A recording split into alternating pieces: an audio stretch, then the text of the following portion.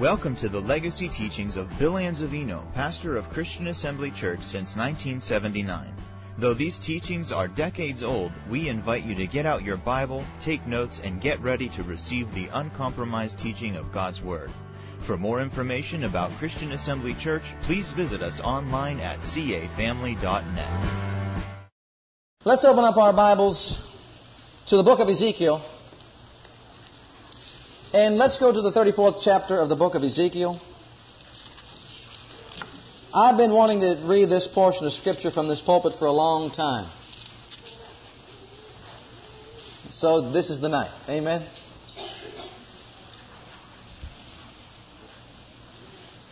Father, thank you that your Word will produce life. I thank you for the anointing that's upon it.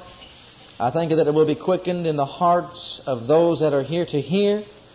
And I thank you for receptive hearts and ears. And I thank you, Father, that the eyes of our understanding are enlightened to receive the word of truth. In Jesus' name, amen. We were talking about and discussing God's order of priorities in our lives. And we prepared somewhat of a list by saying, number one, God's first priority for us in His list of priorities is our relationship with Him. We must establish a relationship with the Father God. We made some remarks that are pretty blunt and pretty bold. We said if a man's not born again, he's not alive. If a man's not born again, he's not a man. It takes a man to stand and face the Almighty God. Amen? You must be born again to establish relationship with the Father. We said, second of all, our Father saw that it was not good that man should be alone, so He established relationship with woman, who was taken from the side of man. We said, taken from the rib or the side to be equal with man, from under the arm to be protected by man, and from close to the heart to be loved by man. Amen? And we said that man was not to dominate the woman. The woman was not taken from under his foot, but from his side. And it was in God's order that man would have the woman. And He brought the woman unto the man, and they two are one flesh. Bone of my bone, He said, flesh of my flesh. We came to number 3. The next thing that happened with Eve is that the Lord gave her a son. She says, I got a man from the Lord. So number 3 in our list of priorities was our relationship with our children. Number 1, your relationship with God. Number 2, your relationship with your mate, either way, being husband or wife. Number 3, your relationship with your children. Number 4, we said your relationship with your local body, with the body, the church, the pastor. This is important. Very important. It's so important that that's where we're going to pick it up. It's very important, before we even go to our job, it's very important that we establish relationship with the body of Christ. We are told not to forsake the assembling of ourselves together, and much the more when we see the day approaching. And that day's approaching, beloved. Amen? It's time we start to bring out some of these important truths of God's Word. Amen? And let's be well balanced in the word of faith and the word of truth. And you're going to see how you won't give anybody any way that they could come against you and say, well, you're not living up to what God's Word says. Because when you walk by faith, you will be well balanced in the Word of God. In Ezekiel 34, let's begin reading with verse 1. And the word of the Lord came unto me, saying, Son of man, prophesy against the shepherds of Israel. Shepherds. Pastors. Prophesy and say unto them, Thus saith the Lord God unto the shepherds, Woe be to the shepherds of Israel that do feed themselves. Should not the shepherds feed the flocks? You eat the fat, and you clothe you with the wool. You kill them that are fed, but you feed not the flock. The diseased have you not strengthened. When I read this, it spoke to my heart. I said, Lord, why do you always get me in that area of preaching on healing? And I saw why. It's important that the shepherd, and in this situation the under shepherd, teach the flock how to be healed. The diseased have you not strengthened, neither have you healed that which was sick. Neither have you bound up that which was broken, neither have you brought again that which was driven away, neither have you sought that which was lost, but with force and with cruelty you have ruled them. And they were scattered because there is no shepherd, and they became meat to all the beasts of the field when they were scattered. My sheep wandered to all the mountains upon every high hill. Yea, my flock was scattered upon all the face of the earth, and none did search or seek after them. Remember, he said, Peter, do you love me? Feed my sheep. If you love me, feed my sheep. Feed my sheep. Feed my sheep. It's important, beloved. If you're called into the ministry of the pastor, you're called into one of the most important ministries given to man, to be an under-shepherd. And we're going to see that. And if you're not called to that office and you don't have a pastor's heart, then I'll tell you what, don't get behind the pulpit. I mean that with all the love in my heart. Stay away from the pulpit. You have got to feed and love the sheep. And he said here, you better make sure that you get them healed from their diseases, from being sick. Let's go to the next verse and see what the woes were to them that did not do it. Therefore, you shepherds, hear the word of the Lord. As I live, saith the Lord God, surely because my flock became a prey, and my flock became meat to every beast of the field, because there was no shepherd, neither did my shepherds search for my flock, but the shepherds fed themselves and fed not my flock. Therefore, O ye shepherds, hear the word of the Lord. Thus saith the Lord God, Behold, I am against the shepherds, and I will require my flock at their hand, and cause them to cease from feeding the flock. Neither shall the shepherds feed themselves any more. For I will deliver my flock from their mouth, that they may not be meat for them. For thus saith the Lord God, Behold, I, even I, will both search my sheep and seek them out. As a shepherd seeketh out his flock in the day, that he is among his sheep that are scattered, so will I seek out my sheep, and will deliver them out of all places where they have been scattered in the cloudy and dark day. And I will bring them out from the people, and gather them from the countries, and will bring them to their own land, and feed them upon the mountains of Israel, by the rivers, and in all the inhabited places of the country. I will feed them in a good pasture, and upon the high mountains of Israel shall their fold be. There shall they lie in a good fold, and in a fat pasture, and shall they feed upon the mountains of Israel. I will feed my flock, and I will cause them to lie down, saith the Lord God. He got so disgusted with them, he says, I'm going to get my own sheep. I'm going to get my own flock, and I'm going to feed them, and I'm going to make them to lie down. And you know, if you'll read right on, well, I want to get to what I have to get to, so I'm just going to quote to you. John 10:11 calls Him, Jesus is our good shepherd. He is our good shepherd. He says, I'm going to come myself. I can't trust these people to feed my sheep. All they do is they feed themselves, and they don't feed my sheep. They don't get them delivered. They don't get them set free. He says, I am the good shepherd, and I lay down my life. I lay down my life. Beloved, if you're called into the ministry of the pastorate, you're called to lay down your life for the sheep. And you know, it's only in New Testament times that He put that office back into the body. The pastor is the same word there for shepherd. Under-shepherd. What a privilege it is to be an under-shepherd to the Lord Jesus Christ. The great shepherd, He's called in Hebrews, the 13th chapter in verse 20. You could write that down if you want to. And in 1 Peter, the 5th chapter in verse 4, He is called the chief shepherd. The good shepherd. The great shepherd. And He's called the chief shepherd. Amen? And then, I like the 23rd Psalm. He is called by His covenant name, Jehovah Ruah, the Lord our shepherd. And He says, I'll make you to lie down in green pastures. He says, I'll lead you beside the still waters. I will, not somebody else. I will. And I want to say this to everybody here today. Your chief shepherd, your great shepherd, your good shepherd is the Lord Jesus Christ Himself. He is the shepherd of your soul. And thank God He's only put under shepherds here just to help Him. Can you see that? Just to help Him. And we're going to see the office of the shepherd in a minute. But He is our great shepherd. He is our covenant shepherd. He's the shepherd of the covenant. It means He is responsible for us, to feed us, to guide us, to lead us. He said, I'll lead you in the ways of righteousness for my name's sake. And if you came to the valley of the shadow of death, you'll fear no evil, for I am with you, the great shepherd, the good shepherd, the chief shepherd, the bishop of our souls. He's with us. And then he said, you're going to eat in this full pasture. He says, I prepared a table before you in the presence of all your enemies. Sit down and eat.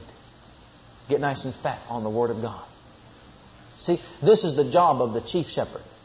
And by no means does the under shepherd take the place of the great shepherd, of the chief shepherd of your souls. Only we have the responsibility as being called to the office of the shepherd is to help.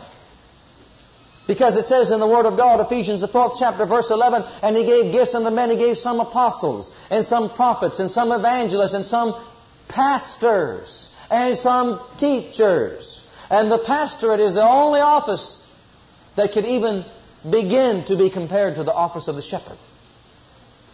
The apostle is responsible to go and to establish. And sometimes we've tried to look at these other men of God's ministries and we tried to compare our own church, local body with their ministries. But not everybody's called into the office of the apostle. It's the duty for the apostle to go forth and to establish the churches. To go forth with signs and wonders and cause things to happen. And so the blind eyes can be opened so they can see. Jesus said, this is the reason why the great and the good and the chief shepherd came, was to what? The Spirit of the Lord is upon me because He has anointed me to preach this gospel to the poor. Amen. To preach deliverance to the captives, the recovering of sight to the blind, to set at liberty them that are bruised, and to preach the acceptable year of the Lord. That's why He came. And the apostle goes forth to establish. And only he that is called to be an apostle, as Paul said in the book of Galatians, I'm an apostle called by God our Father and Jesus His Son to be in this office of the apostle. To go forth and to establish. But you see, your pastor is not called to go forth and to establish and to build churches here and there and everywhere. And then we have the ministry of the prophet, who's there to see between both worlds. He's there set in this office in the body of the Lord Jesus Christ, to see between the spiritual and the natural, and to keep the relationship as one, close as possible. And not to give direction and guidance to the church, but just to show the Holy Spirit is to give direction and guidance. We that are led by the Spirit of God, they are the sons of God. But He's there to hold that place and hold that office, and to keep us in touch with the supernatural. To be the seer between the two worlds. And thank God we benefit from that ministry for the perfecting of the saints. Amen. For the maturing of the saints. And of the body of Christ. Till we all come into the unity of the faith. And then we have the evangelist that goes forth and with signs and wonders does the same thing. So sent forth miracles and healings. To open up the eyes and sometimes to bring revival to churches that are already established. But then we come to the office of the pastor, which is responsible for the greatest work on the earth. To feed my sheep. Feed my sheep. The apostle goes, establishes, and leaves. The prophet has his office. He communicates very little to the body itself, but speaks of those things that he has heard and shares them with us. And then the evangelist comes and he goes. Comes and he goes. And miracles happen. Signs and wonders follow the ministry. Praise God. But he goes and he goes and he goes and he goes. And then we come to the office of the pastor and the teacher. Notice in the book of Ephesians, the 4th chapter and verse 11, it does not separate the two offices. We separate them for teaching purposes. But it says the pastor and teacher. The pastor and teacher. It is a great responsibility to stand in the office of the pastor and be responsible to meet the people on an everyday basis and to feed them and to give them the good Word of God, to teach them and instruct them in the ways of righteousness, to speak the mind of God, to be an example. Well, go to 1 Peter, in the book of 1 Peter, the 5th chapter.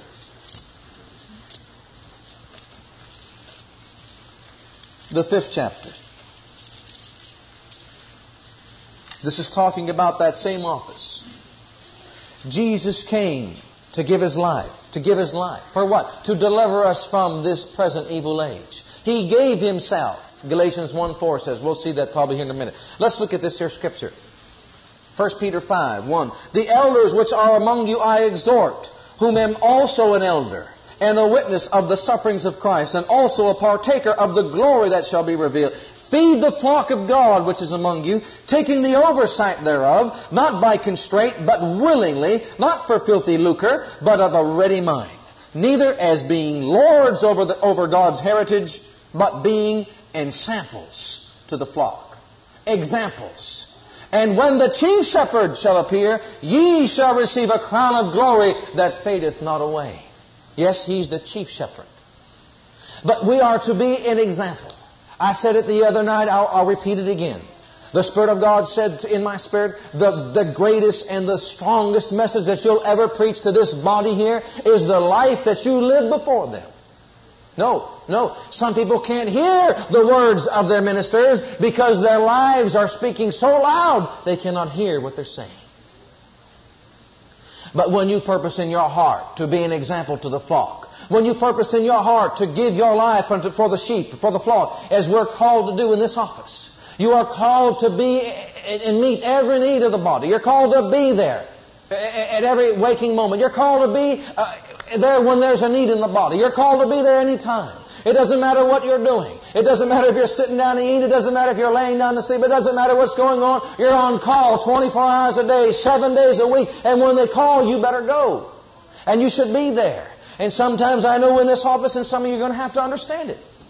In this office, you cannot be 300 places at one time. But blessed be God, when you can, you're called to be there. You're not called to leave your first calling. You're not called to walk away from your relationship with God. You're not called to leave your relationship with your wife. You're not called to leave your children and let the devil have them. You're not called to do that. But you're called to a place that you have got to watch every moment of your time. You're called to a place that you have to stand before the great shepherd as being an under shepherd. And look him in the face and say, I gave the flock all that I had. I gave my life for them, just as you told me to give. Because you see, the evangelist and the prophet and the apostle, they're gone. They're gone. They don't see the everyday needs of the people. Only if they were in that office can they. Can they understand? But listen to me. He says, woe unto you shepherds. He said, woe unto you shepherds, you've not set them free. You've not got them delivered. You've not set them free from their diseases. You've not healed them. You've not fed them. You've not given them the word of truth. And because of it, they're scattered. As sheep with no shepherd. And dearly beloved, it's seeing the body of Christ today. Marriages are falling apart. Children and parent relationships are being destroyed. Satan is having his way in the body of Christ in some cases because they have not taught of the faithfulness of the shepherd ministry of the Lord Jesus Christ, the true chief shepherd and bishop of your souls. He says, I've come to deliver my people and to set them free. Look at Galatians, the 1st chapter and verse 4. We saw there in John's Gospel, the 10th chapter, verse 11, he said, I am the shepherd, the good shepherd, and the good shepherd lays down his life, gives himself for the sheep. In the book of Galatians, the 1st chapter and verse 4, notice he says he gives himself, or he gave himself. He gave himself for the sheep. Why did he give himself for the sheep? May I ask you, why did he give himself? Galatians, the 1st chapter and verse 4 gives us the answer. Who gave himself for our sins, that he might deliver us from this present evil world according to the will of God and our Father. It was the will of the Father God. I could just see him back there. Back there in Ezekiel's time when he was prophesying and saying, Thus saith the Lord God, I sent these men forward to be shepherds. I sent them forward to get the captives set free, to get those that are afflicted to be healed, those that are bound by the devil and all the things that the devil would come against them with, to get them delivered. And so now he says, I'm sending my begotten Son, my only begotten Son, to be the chief and the good shepherd, to give himself for this purpose right here, to deliver you from this present evil world.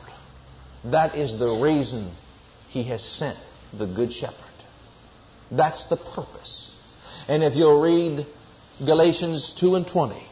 Paul said, I am crucified with Christ, nevertheless I live, yet not I, but Christ liveth in me. And the life that I now live in the flesh, I live by the faith of the Son of God. Now catch this. Who gave Himself His life for me. He gave Himself for who? Who gave Himself for me? Who gave Himself for me, Paul said. Paul had a revelation of this. The Good Shepherd has come. He's come in by the right gate. He's come in to deliver us from this present evil age. And Paul said He came and gave Himself for me. Galatians 1:4 says He gave Himself to deliver. To deliver. But Paul had a revelation of it. He gave Himself for me. He gave Himself for me. Can you say that with me? He gave Himself for me to deliver me from this present age or this present world. Now, you ready for the last part? Anybody out there that ever said, is it God's will? According to the will of God and our Father. It is the will of God and your Father that you be delivered from this present evil world and all that's in it. And He said, since they didn't do it, I'm going to send the true shepherd, and He's going to go down there and do it. And thank God He did. He did. He delivered us.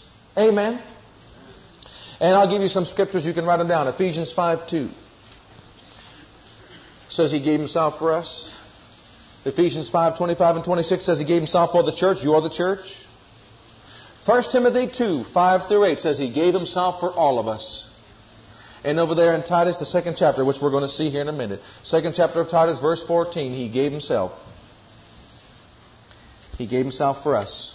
Every one of us. So if you just look up them scriptures, put down your name in them scriptures and say, He gave Himself for me. He gave Himself for me. To deliver me from cancer, to deliver me from tuberculosis, to deliver me from pneumonia, to deliver me from all the sicknesses and the diseases of this world, according to the will of God, our Heavenly Father. It is the will of God that we be delivered. Unless you establish that in your life, beloved, you've never seen the true shepherd ministry of the Lord Jesus Christ. You've never seen it. Now, go with me to the book of Titus. In the book of Titus, you say, well, then why are not God's people being delivered? Well, beloved, you're going to see it right here. I said in the beginning of these teachings that our Heavenly Father has laid in His Word, laid down principles and priorities that we are to follow if we are going to be under the blessings, and I'm going to tell you what, under the blessings of Abraham. He says, I know Abraham, he is going to teach his family and his family after him. And because he will, I'll be able to bring on him all those things I have spoken of him. Yeah, Abraham's blessings are yours. Abraham's blessings are mine. And the reason why Abraham got those blessings because he taught his family. He followed the principles of God's Word. He gave himself wholeheartedly to them. He looked to God. It was accounted to him for righteousness. He obeyed God. He taught his family after him. And the Lord says, now I can bring upon Abraham all the blessings that I promised. What are you looking for in your local fellowship? What are you looking for in your local body? Titus, the 2nd chapter, tells us what we should be looking for. I'm not looking to go hear a flowery sermon. I'm not going to find some very nice poetry. I'm not going to find some nice sermonettes on the Old Testament and things that happen. I'm not interested in going to find out, like some people preach about the weather, and I could put on the TV if I want to hear that. I'm not going to hear how Satan's getting everybody and attacking them. I don't want to hear that stuff. This is what you're to be looking for. Paul laid down the principles of God's Word here in the book of Titus when he wrote to him. Titus, I'll tell you, mark it down right now, was a tough cookie. I mean, he was a rugged character. Timothy was a little bit backward and shy, but this Titus, look out, boy, he just laid it out. Look at what he said over here to Titus. He said in verse 1, let's start with verse 1. But speak thou the things which become sound doctrine. Well, that leaves us a little bit shallow about what he's saying. Back up a little bit. In the chapter, he's talking about the office of the pastor. He's talking about how he's supposed to be doing it blamelessly. Verse 7, he's steward of God, not self-willed, not soon angry, not given to wine, no striker, not given to filthy lucre. Verse 8, but a lover of hospitality, a lover of good men, sober, just, holy, temperate, holding fast the faithful word as he hath been taught, that he may be able by sound doctrine both to exhort and to convince the gainsayers. He goes on, verse 14, not giving heed to Jewish fables and commandments of men that turn from the truth. Under the pure all things are pure, but under them that are defiled and unbelieving is nothing pure. But even their mind and conscience is defiled. They profess that they know God, but in works they deny Him, being abominable and disobedient, and unto every good work reprobate. But you, he says, Titus, you speak thou the things which become sound doctrine. Look at sound doctrine. That the aged men be sober. That word sober there is the same word. Well, it has the same meaning of the word found there in James 1:21. The aged men are to be sober. It comes from the word save, or sozo in the Greek. It means to save, to deliver.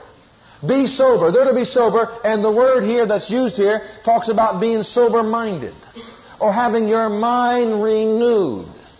These aged men are to be sober-minded, or they are to have their minds saved or delivered from carnality by renewing it by the engrafted Word of God, receiving with meekness the engrafted Word of God, and saving their, or having a sober mind, saving their souls, renewing their mind to the Word of God. Now notice, because he's talking about sound doctrine right now. They are to be sober-minded. The men that have been in the faith and have walked the faith and have lived the faith, they should have been taught how to have a sober mind, a mind that is renewed by the living Word of God. They're no longer walking by the carnality or the carnal mind, but they're walking by a mind that has been renewed by the Word of God. And you find that in Romans the 12th chapter, verse 2. Be not conformed to this world, but be transformed by the renewing of your mind, that you, aged men, may prove what is that good, acceptable, and perfect will of God, and be an example to the younger men. You're going to see this as we go along. He's laying down principles. He says, be sound or sober-minded. Now the next word we find is grave. It means to be serious. It means to be honest. It's a combination of gravity, and dignity. It talks about being in awe of God. This person is a very serious person. He's a very honest man. Serious in all that he does for God. His life is one that's lived according to the principles and the precepts of God as he is laid out in the Word of God. This aged man is to be an example to the body. He is to have grown to a degree of spirituality and the spiritual truth that his relationship with God the Father is equal to that of the man of God or beyond. Because he is the head of the household. Then he goes on to say that he is to be temperate. It means the same thing, sober-minded. But then he goes on, he said he is to be sound in faith. The word sound means healthy. Did you ever hear of weak faith?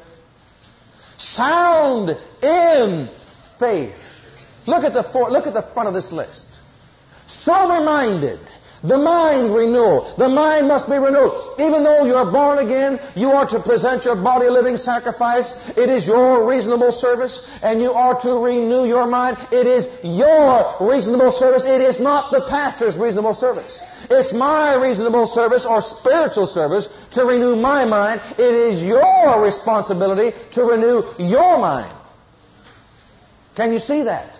He is the chief shepherd. We are the under shepherds. We are to give you the truth. We cannot make you receive the truth. I can't renew your mind for you. Oh, I'd love to. But I can't renew your mind for you. It is our responsibility. He said you are to be sound in faith. The word sound means healthy faith. I like that. Healthy faith is not weak faith. Healthy faith is strong faith. Look what he says. Sound in faith, sound in charity, sound in patience. Boy, you put them three, you get a fellow that's healthy in faith, love, and patience, you got a character on your hands. You have got somebody that is unmovable and unshakable. You hear that, aged men? Unmovable and unshakable in your relationship with the Father God. That's how it's supposed to be first of all. If you're a father, if you're a husband out there, if you're a man out there, you are to grow into a place that you become sound, sober-minded, temperate. You come to a place that you are so serious with God, you get more serious as every day goes by. Honest and sincere in your heart. You are sound in faith, sound in the divine agape. That's why the word charity is used. You are sound in the divine agape love of God. Healthy in it, you walk it, you live it, and you are sound in patience. He's saying, you teach these people that this is the truth. You teach these people that this is the way that I have given in my word. That's what he's saying here by revelation. Look at the next verse. You ready? Aged women.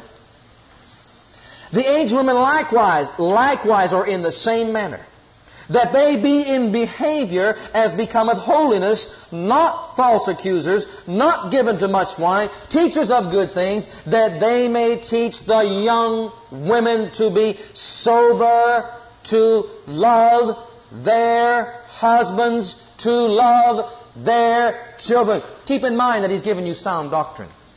Keep in mind that Paul is establishing sound doctrine in the ministry of Titus. He says these are the things that you're going to have to get across first. Okay, aged women. You want to know why there's a lot of marriages today that's fallen by the wayside? Because the women have not taught their daughters how to love their husbands. How do you teach your daughter? By the way you love your husband. By the example you set forth of loving your husband. Now notice he said, you aged women likewise. In other words, you're sober-minded. You're serious with God. Likewise, he's saying, you're the same way as the aged man. You're sound in faith. You're sound in love. You are sound in patience. And you are now living a life of holiness before your children and teaching them how to love and respect and honor their husbands. Sound doctrine. Now listen to me.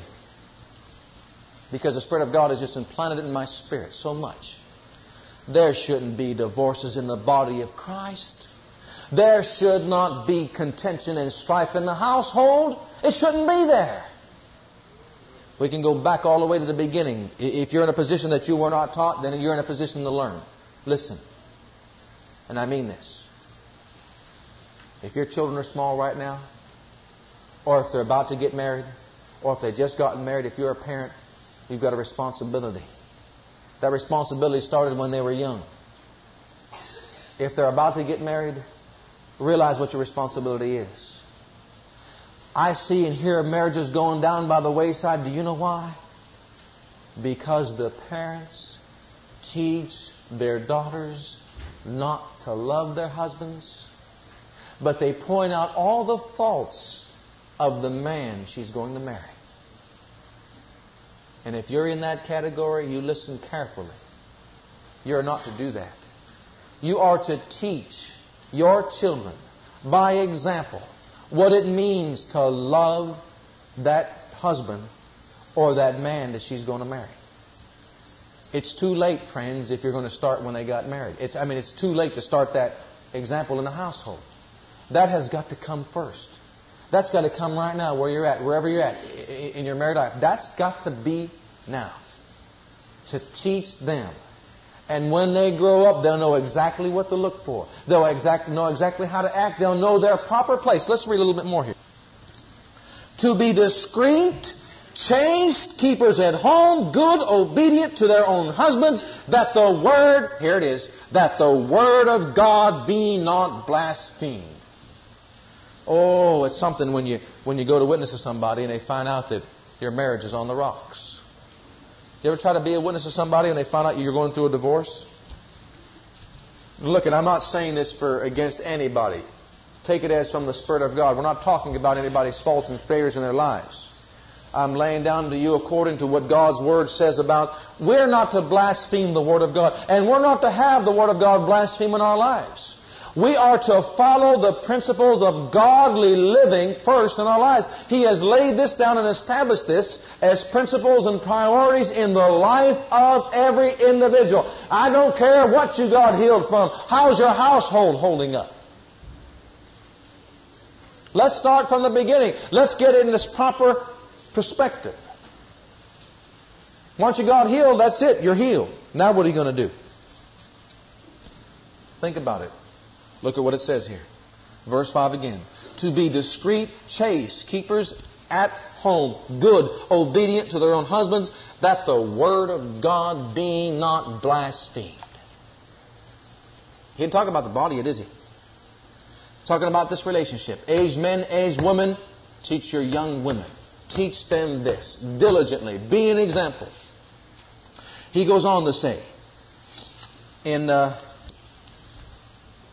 6th verse, young men likewise exhort to be sober-minded. Now he's talking to Titus.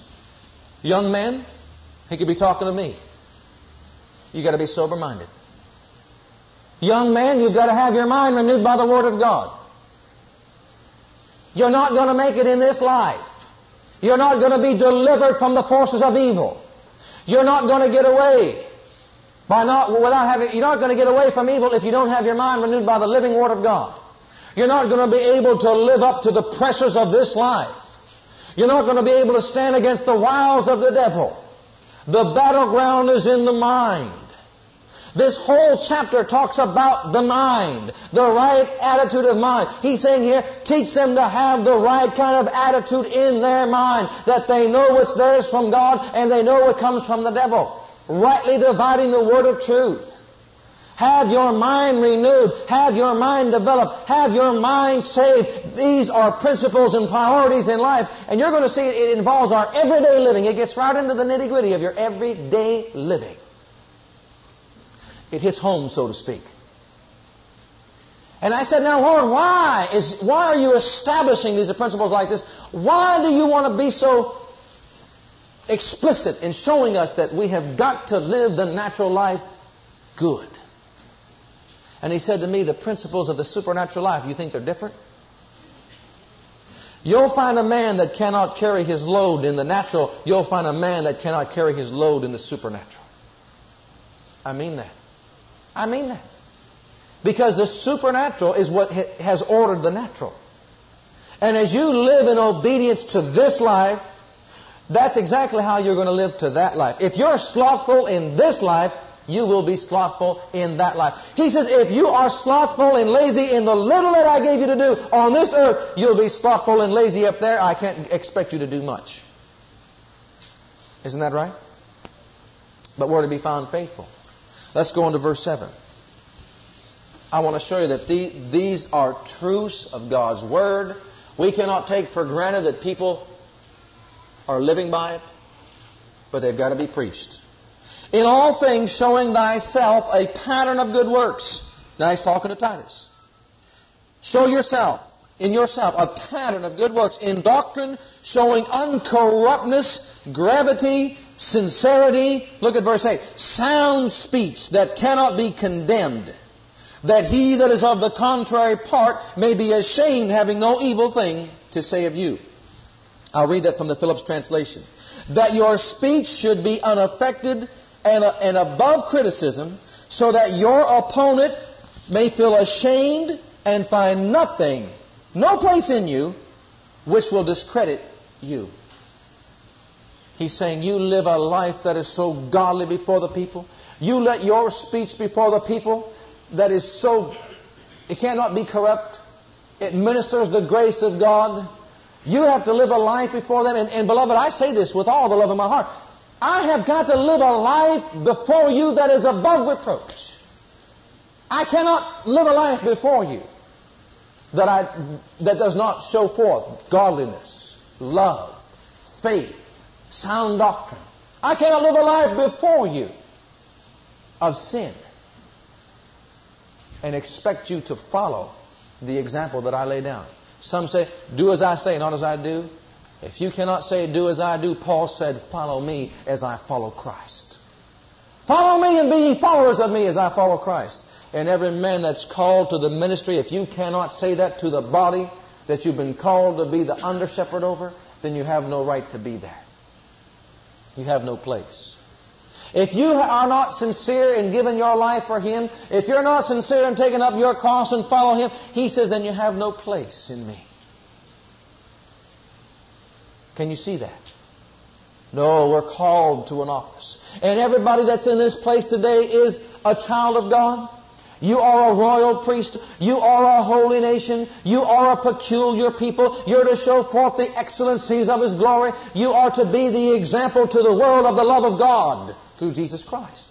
Not just me, but that's your responsibility in your everyday life.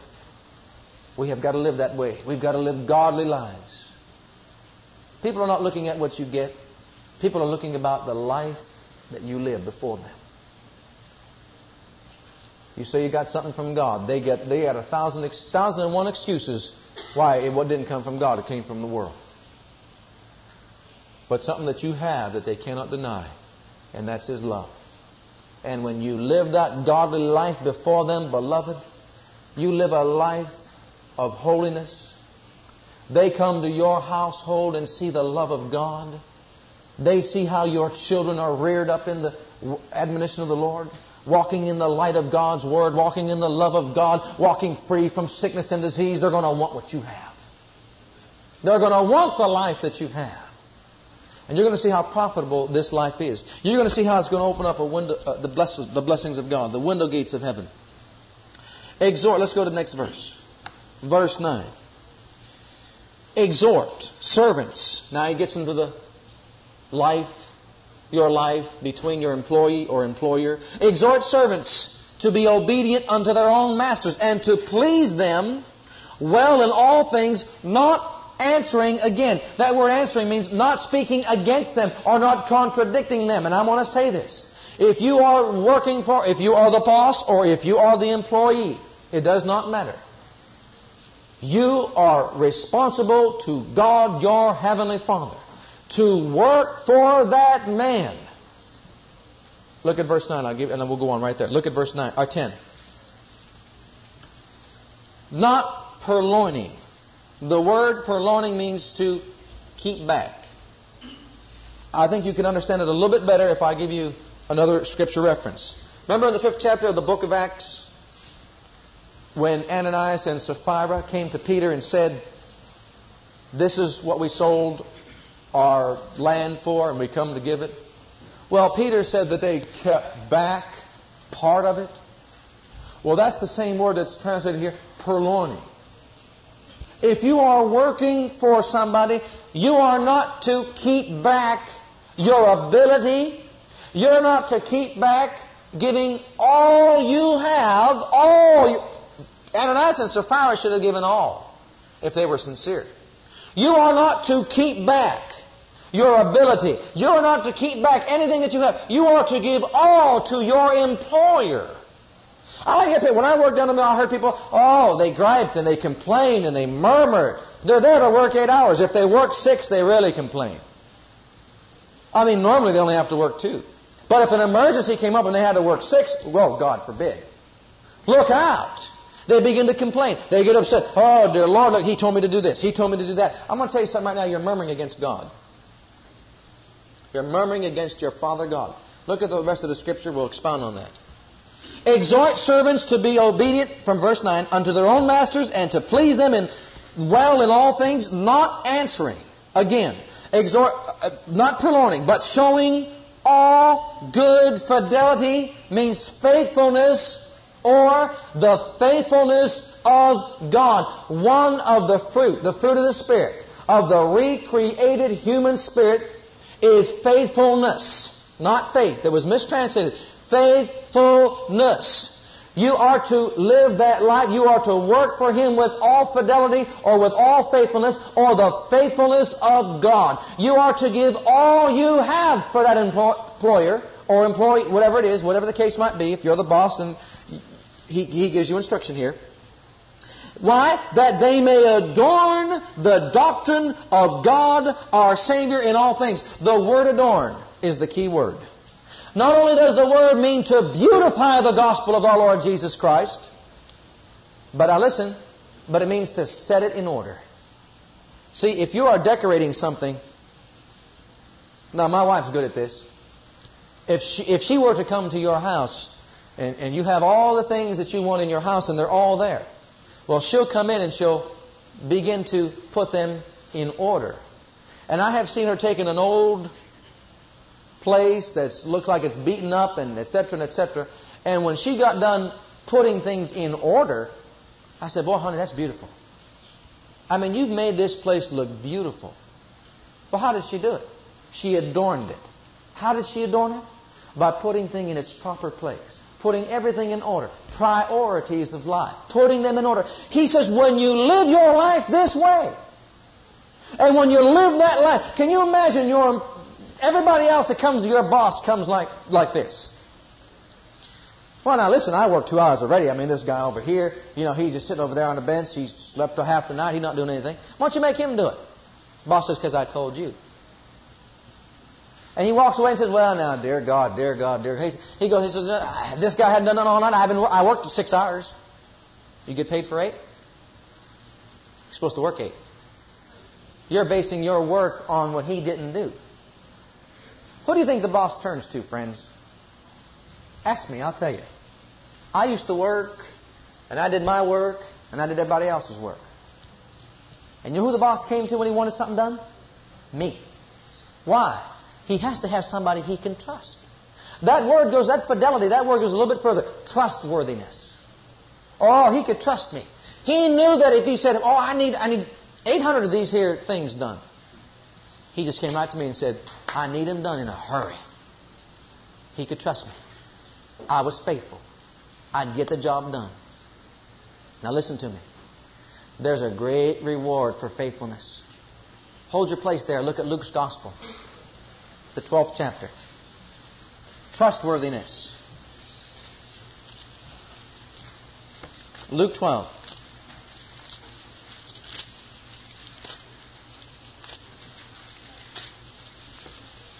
And let's look at verse 37. People want to know why their blessings are being held back. Blessed are those servants, he's talking about faithfulness here, whom the Lord, when he cometh, shall find watching.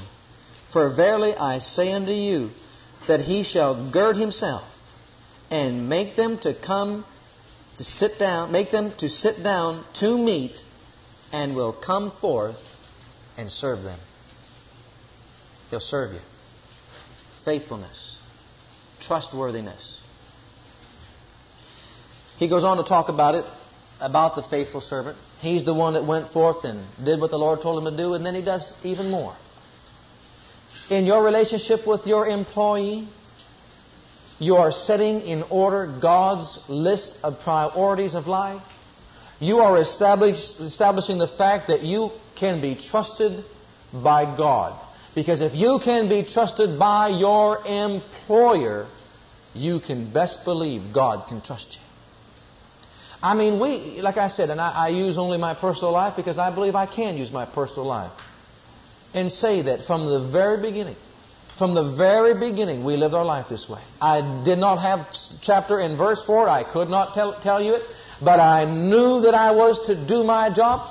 If you're one that's on your job and you go and say, well, they told me that I'm not supposed to read my Bible right here. I heard people where I worked, if you're in a place that it interferes, if you're in a place that you are supposed to be doing your work, and if you're in a place that at that time you're supposed to be busy, you better just put your Bible away and listen to your boss.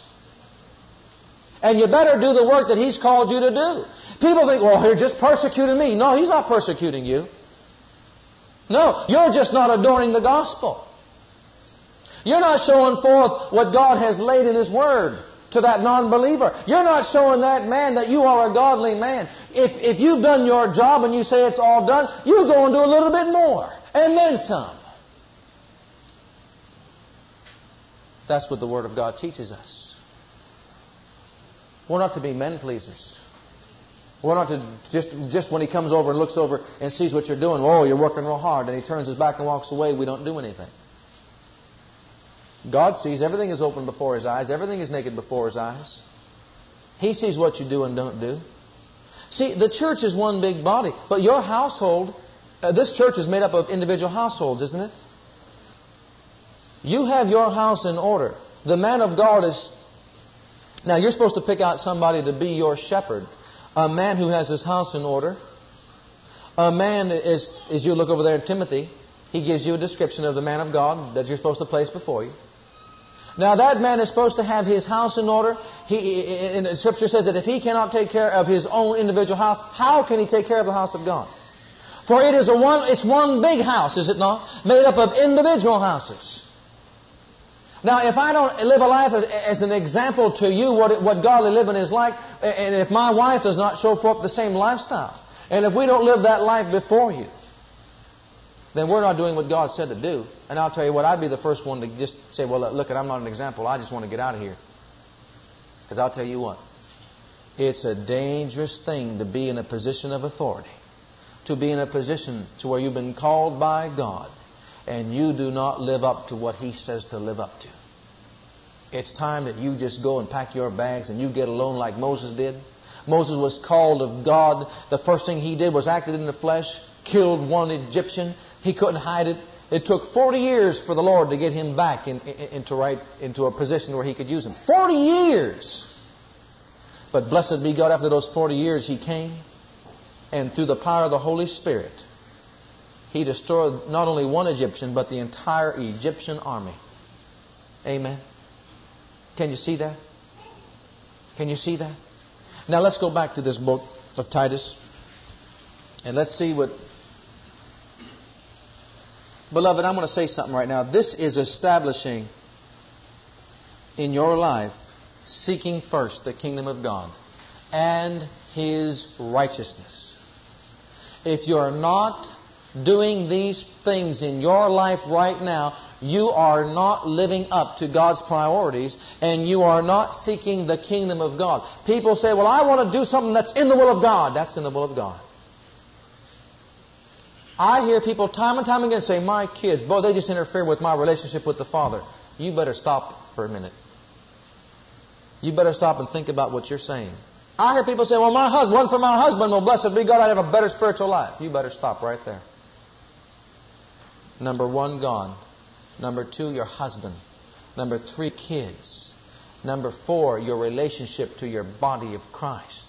And your relationship with your employer. These things have got to be set in your life. You've got to establish these things in your lives. You've got to realize. I'll give you a good example. One sister, I believe it was, if I'm mistaken, I won't be far off. But they had a need of healing. And they came and the evangelist said, the Spirit of God, they were just going to pray, but the Spirit of God spoke and said, ask them if they paid their tithes. And the person said, I paid my tithes all through the years. And the Lord says, that's enough. Listen to me. She said, that's enough. You got your victory. Laid hands. Instant healing because of his faithfulness. Because of faithfulness. Yeah. God rewards faithfulness. I mean to tell you, someone say, well, that sounds like works to me. Well, we'll get ahead of ourselves for a minute. Hold your just go over to the 3rd chapter of this book of Titus. We'll cover it back up again. Verse 8. This is a faithful saying, and these things I will that thou affirm constantly, that they which have believed in God might be careful to maintain good works. These things are good and profitable unto men. They're good and they're profitable unto men. You hear? Good and profitable. Good and profitable unto men. And as I look back upon our lifestyle, I go back to see where the Lord has called us. I go back and see every step that we took as being led by the Spirit of God. We were obedient to do everything that the Spirit of God has called us to do. We were obedient to give up all. Listen, I mean this with all sincerity in my heart. We were obedient to start a brand new life over again. I don't know if you've ever been called to do that, friends, but I'll tell you what, don't go by somebody else's calling. If you have not been called to do it, don't you dare step out to do it. We were called to go back to step one. Only this time we've already married and have kids. And He says, go, sell your house, leave your family, forget your job. That means everything we lived and worked and established in this present life, we had to turn from and give up. We had to do it. But we were obedient to that call. We were obedient to do it. We had to keep our house in order. We have to teach our children God's Word to the best of our ability. We've got to be examples to the flock. There's a great responsibility. And I'll tell you something right now. That responsibility does not stop at this pulpit. That responsibility goes to everybody that's here. And I say this with all the love in my heart. There are those that had thought at one time, well, and I'm not saying in this body, I'm saying I could see the overall picture. And I thank God He's called us. And I thank God that I have a teachable spirit so that I could see the fullness of what the body of Christ is really going through. I could see the difference between what we call faith and revelation knowledge and what the other people had called this is our faith. I could see the difference between the two. I can see a faithfulness in one, and I can see a learning of God's knowledge of faith in the other, and I can see that God wanted to combine them together and bring them forth together so that we could learn one from another, learn how to be faithful, and learn how to walk in faith. And when you put the two together, glory be to God, you have got yourself a house on fire for God, unmovable and unshakable. And I see that in this body right here. Oh, do I see that right here in this body? I see a steadfastness. I see a growth of love and faith. But then again, I see on the other hand, faithfulness being established in the lives of the believer. We have a responsibility to our local body. We have a responsibility to be here. We have a responsibility. The Word of God declares it to be true. It's part and parcel of the gospel. We can't take away from it. Every time they had to be at Jerusalem on a certain day, they had to be there. You better be there. And if they had to stay all day, they had to stay all day. If they had to stay all night, they had to stay all night. They had to be faithful. God is faithful. Let's go on in this scripture. Let's read some more. Okay? This is called adorning the doctrine of God in verse 10, the latter part. That they may adorn the doctrine of God our Savior in all things. For the grace of God that bringeth salvation hath appeared to all men, teaching us that denying ungodliness and worldly lust, we should live soberly, righteously, godly in the present world, looking for that blessed hope and the glorious appearing of the great God and our Savior Jesus Christ, who gave Himself, there it is, gave Himself to deliver us from this present world. He gave Himself for us that He might redeem us from all iniquity, purify Himself, and purify unto Himself a peculiar people, zealous of good works. These things, Titus, speak, exhort, rebuke with all authority, and let no man despise thee. Don't you dare let anybody despise you. You go forth and you speak it. This is the way it is in God's order of priorities, He said. And you teach it just the way it is. And you'll be sound in faith. You'll be sound in doctrine. You'll be sound in the love of God. You'll be sound in patience. And blessed be God. There'll not be a soul out there that can come up and say, well, brother so-and-so is not living that kind of life. Or brother so-and-so, I know him, I work with him, I'm by him every day. Beloved, hear me out right now. If you're working in this world, you should hear this report. That man that I work with never says a word about his employer. That man that I work with does not only his work, but he does other people's work too. That man and I'll tell you what, you want to get that guy saved, you don't have to preach a word of this gospel. The words that you be speaking will be the life that you're living before them, and you'll have them coming to you to get saved. Oh, I mean it. And they'll say, what makes you be that way? What causes you to talk like that? Everybody else is saying that this guy's no good that we work for. Everybody else is saying that he's unfair and unjust, but you say only good things about him. Blessed be God forevermore. You tell him right then, it's the love of Jesus Christ that's in my heart. It's the Word of God that says and teaches me to do it. Go to the 3rd chapter. Put them in mind to be subject to principalities and powers, and to obey magistrates, to be ready to every good work. Now he's talking about here rulers and delegated authority and local authority. No. You are to be in subjection to the police force. You are to obey every ordinance of man. We talked about that in the book of Romans. We are to obey the authority. We're to obey the rule over us. We're to pray for the president. We're not to knock him. We're not to talk about him. We are to pray for these men. All the senators and the congressmen and the judges of our land and the school system and everything. We're to pray for them. Everybody else is pulling them down. We are to be in subjection. We are to pray. And then he goes on. Speak evil of no man. Be no brawler. Be gentle. Show meekness unto all men. We ourselves also are sometimes foolish, disobedient, deceived, serving diverse lusts. Go on down to verse 4. But after the kindness and the love of God our Savior toward men appeared, not by works of righteousness which we have done, but according to His mercy He saved us by the washing of regeneration and renewing of the Holy Ghost, which He shed on us abundantly through Jesus Christ our Savior, that being justified by His grace we should be heirs according to the hope of eternal life. This is a faithful saying, and these things I will that you affirm constantly, that they which have believed in God might be careful to maintain good works. These things are good and profitable unto all men. It's good to your profit. It is good to your profit. It is good to your advantage. It will be profitable for you in this life. You'll show forth a life of godliness, and I guarantee you by God's holy word, when you pray, the Bible, Jesus said, Father, I thank you that you hear me always. But He also said this, He said, I do all those things that please my Father, and I know that you hear me. I came to do His will. And that's why Jesus could boldly stand there. He could boldly stand there. Why? Because He knows their life if they've come long enough. He knows if they've been faithful. And I'll tell you something right now. To get into a school like Rhema Bible Training Center, they want you to be faithful in these things. I mean that with all the love in my heart. If you're not faithful in this world system, friends, you cannot be faithful to God. It's just that simple. It's that simple. Why do you think He called the man that has his house in order? I mean, that should tell us something right there, shouldn't it? It should. Let's close with 1 Timothy, the 6th chapter. I wish we had time to expound on some of these other things.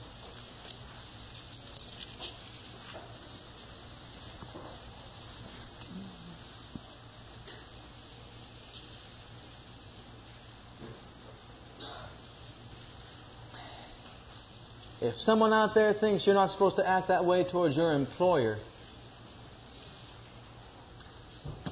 get ready. 6th chapter, verse 1. Let as many servants as are under the yoke count their own masters worthy of all honor. Why? That the name of God and His doctrine be not blasphemed. 1 Timothy 6:1. Your employer is worthy of honor.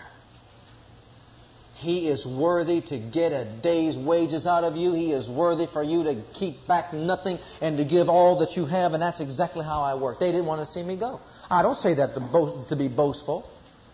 I say that people want to know how you live your life before God. You've got to know this. I heard people cutting down the employer. I'm thinking about it, and I learned more as I went along. But I began to start to tell them, once I started to get a little bit light on this, I'd say, don't you know that you're getting food on your table, you're working for that man? Don't you know that?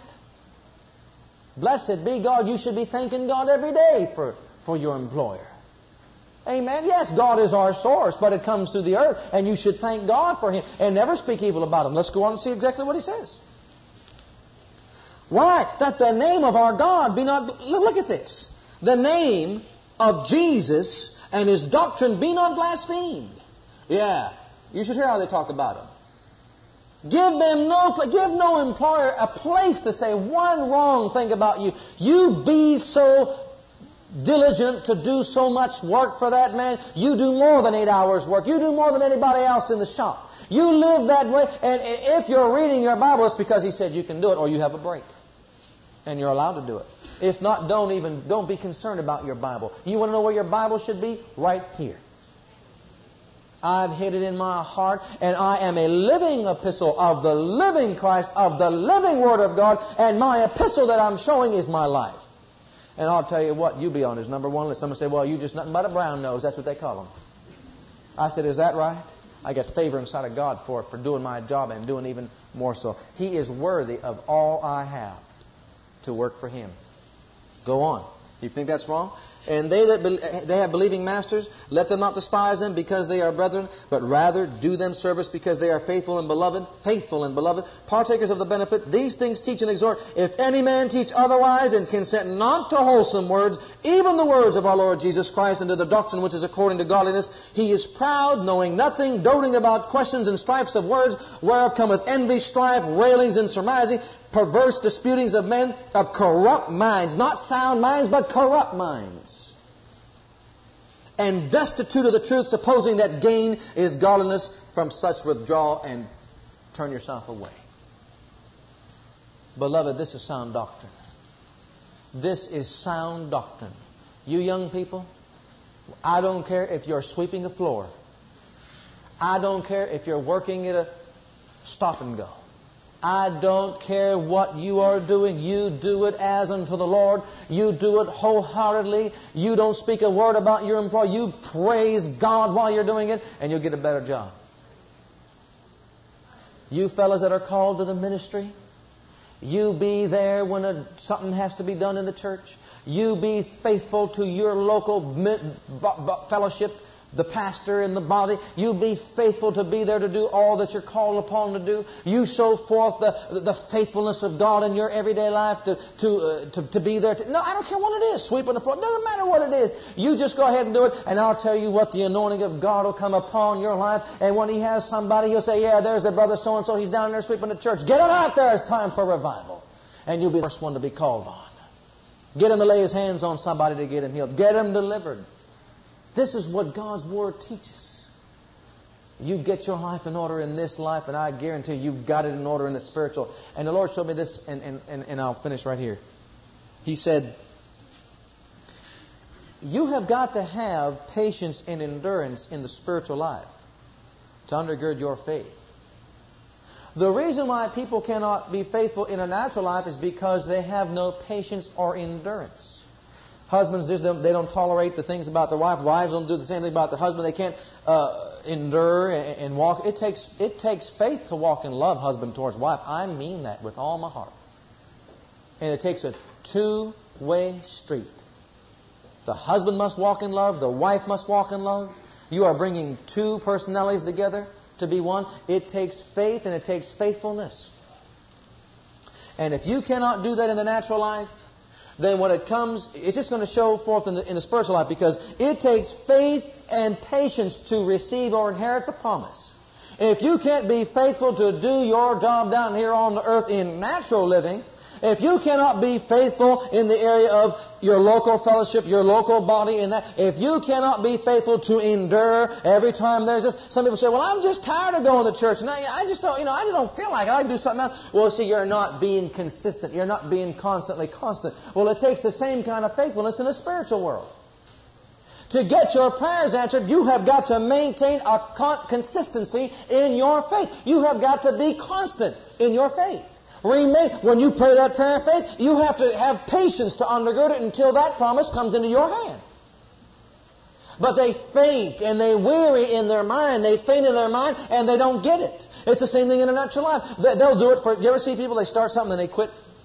Well, they start doing this, then they do it for a while. 1 week goes by, the house is kept up real nice. The next week goes by, before you know it, it's back in the same old rut routine. There was not enough endurance. There was not enough patience. They could not carry it through to the end. It's the same thing in here, in this ministry, in this body right here. We have got to be diligent. We have got to be faithful. We have got to be constantly constant. That is showing forth faithfulness, and there's a great reward.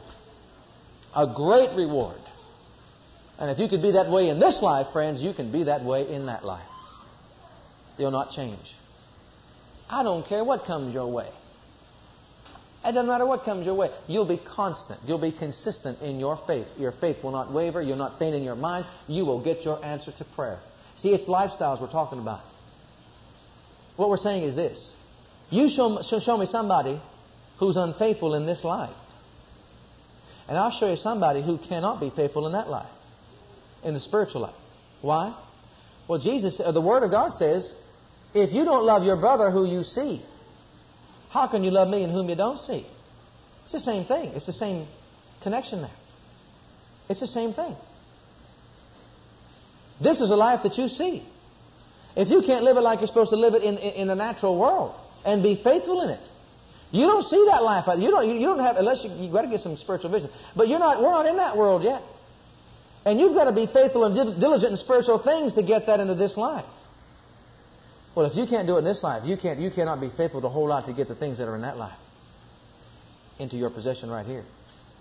Because, beloved, it takes a consistency in faith. You've got to be constant. And I believe that that's why the Word of God is medicine to all your flesh. You want to get healed?